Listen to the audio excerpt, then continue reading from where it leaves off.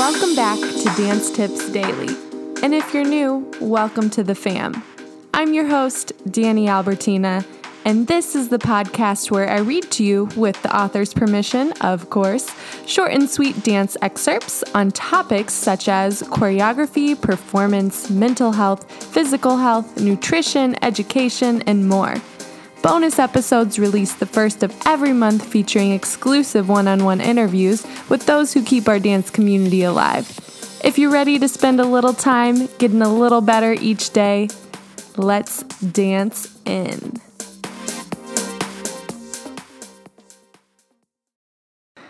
This is episode number 131 featuring Carlos Neto, Should You Ever Work for Free? It's December 9th, 2020, and we have a Working Tip Wednesday here for you at Dance Tips Daily. As dancers who are pursuing our career professionally, we can all too easily rack our brains around the idea of taking work for free for exposure or declining certain gigs due to the pay. And especially now when it seems like some artistic jobs and exposure is super scarce due to COVID-19, it can be all too easy to feed into fear and maybe be confused on which direction you should take. With that being said, I'm so happy to provide you information from a working and professional artist themselves today. So with that being said, let's dance on in. Most of us are perfectly aware of how often we, as artists, get asked to do jobs for free in exchange for, in quotes, exposure and new credits on the resume. You have likely read numerous Facebook statuses written by your peers who have just gone through the unfortunate, in quotes, asked to work for free situation and decided to post about their experience. This is actually followed by a passionate debate regarding the unfairness of this practice and consequent possible solutions. The truth is that, in my understanding, to avoid these occurrences, there needs to be a basic individual sense of worth that has to start within every artist and will eventually lead to a stronger industry as a whole. So, what separates a fair opportunity for growth from something that is undermining the value of your talent? First, it's important to express that I can only voice what works for me as an individual and what I have learned by making my own mistakes over the years. There's no magical formula to always make the right choice, but keeping certain ideas in mind will keep you from falling into certain traps. I believe that in certain occasions, it is totally acceptable to donate your services. I've done it from time to time and will continue to do so as long as there is an ethical sense of agreement and understanding of what is at stake and what will come out of a certain project for both collaborators. The first thing that will help you is to remind yourself that your skills weren't acquired overnight. It took endless effort, sacrifice, and commitment, and in most cases, a lot of money to get where you are. And this is the main reason why your services are being requested in the first place. Always aim to do some research before getting involved in a project. Do not be afraid to ask about the budget and the person requesting your services. You should be able to discuss these aspects in a clear and honest manner. Whether you are a dancer, actor, choreographer, or creative director, if an established label or production company approaches you, then you will be right to assume from the start that you should be charging an appropriate amount for the services you are providing. I always look for advice from more experienced people in the industry on what to charge to make sure I don't accidentally undercut others in my field. When you sign with an agent, this will, in most cases, be handled by him or her. The main thing to keep in mind, I would suggest, is that you avoid at all costs providing free services to someone who clearly has a budget to compensate you.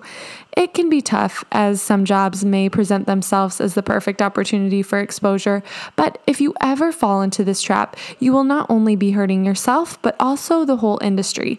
It's okay to negotiate, find common ground, and keep a good relationship with clients, but always allow yourself to say no if you feel like something is not right. This should not hurt your career, but strengthen it. Take your time and make an educated decision. Naturally, every situation is different. If another artist approaches you directly for a collaboration and it is clear that a budget is not available, then it is totally okay for you to make your own decision. Are you doing it to practice your craft? Will this collaboration end with something that can build your repertoire? Are you doing it to help a friend or fellow artist who genuinely needs you to grow? These are all valid reasons, just as long as you make these decisions from an artistic value point of view and nothing else. I have worked with numerous semi-professional theater companies in New York that have enhanced my career in many priceless ways. This has allowed me to challenge my choreography skills, to explore my work amongst actors, and eventually led to the renewal of my artist visa.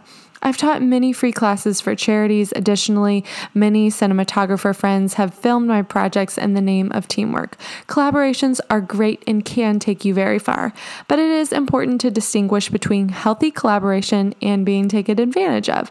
Avoid traps such as exposure, in quotes, or this one is unpaid, next one will be paid, quotes, by those who are clearly profiting from your work. You can always use YouTube to achieve your own exposure by promoting some of those collaborations you worked on with other artists. Ambition is natural and a great attribute to possess, but never let it dictate the value of your artistry. And most of all, remember that those who have a budget to hire you should and will be happy to pay for it. Know your worth and your industry's worth, because it will eventually pay off for everyone involved. Thank you so much to Carlos Neto for giving us permission to share his wonderful words with y'all today. To piggyback off what Carlos was mentioning, especially in regards to aiming to do research before getting involved, I think keeping the lines of communication open and as clear and concise as possible, making sure it's in written form so you have something to go back to and double check, is super important as well. So I think it's 100% okay to ask up front. Will I get a copy of this, what we're working on? Am I allowed to share it on my platforms? Am I allowed to distribute it? Especially before you give your time and precious energy, especially asking and honing in on how much the time commitment is or how many days that you can expect to be working. There's been passion projects that I've accepted in the past without realizing how much work would go into that one little shoot. The optimist in me sometimes just thinks it'll always work out. And of course it did, but with a good amount of energy and effort and sacrifice that was made on my behalf. When I was younger, I was afraid to ask the questions, and now that I've gotten older and had the experience, it's just easier and better for both parties if you just ask the questions up front. You know what you're getting into, they know what your expectations are before walking into the room. Also, in doing your research, it's super important to keep your eye out and be aware of scams. They could say that it's a certain rate without any contract, though that doesn't really hold true. There's people who will say housing, travel, lodging, food, all included on top of this gorgeous number of income, which most times, if it seems too good to be true, it most certainly is. So be careful, protect yourself and those around you. Dance with heart, but most importantly, dance smart. That is your short and sweet tip for the day. I hope you enjoyed, and I look forward to being back tomorrow to share more inspiration with you. Happy dancing.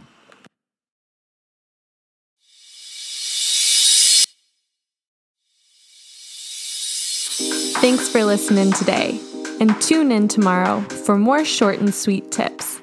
Happy dancing.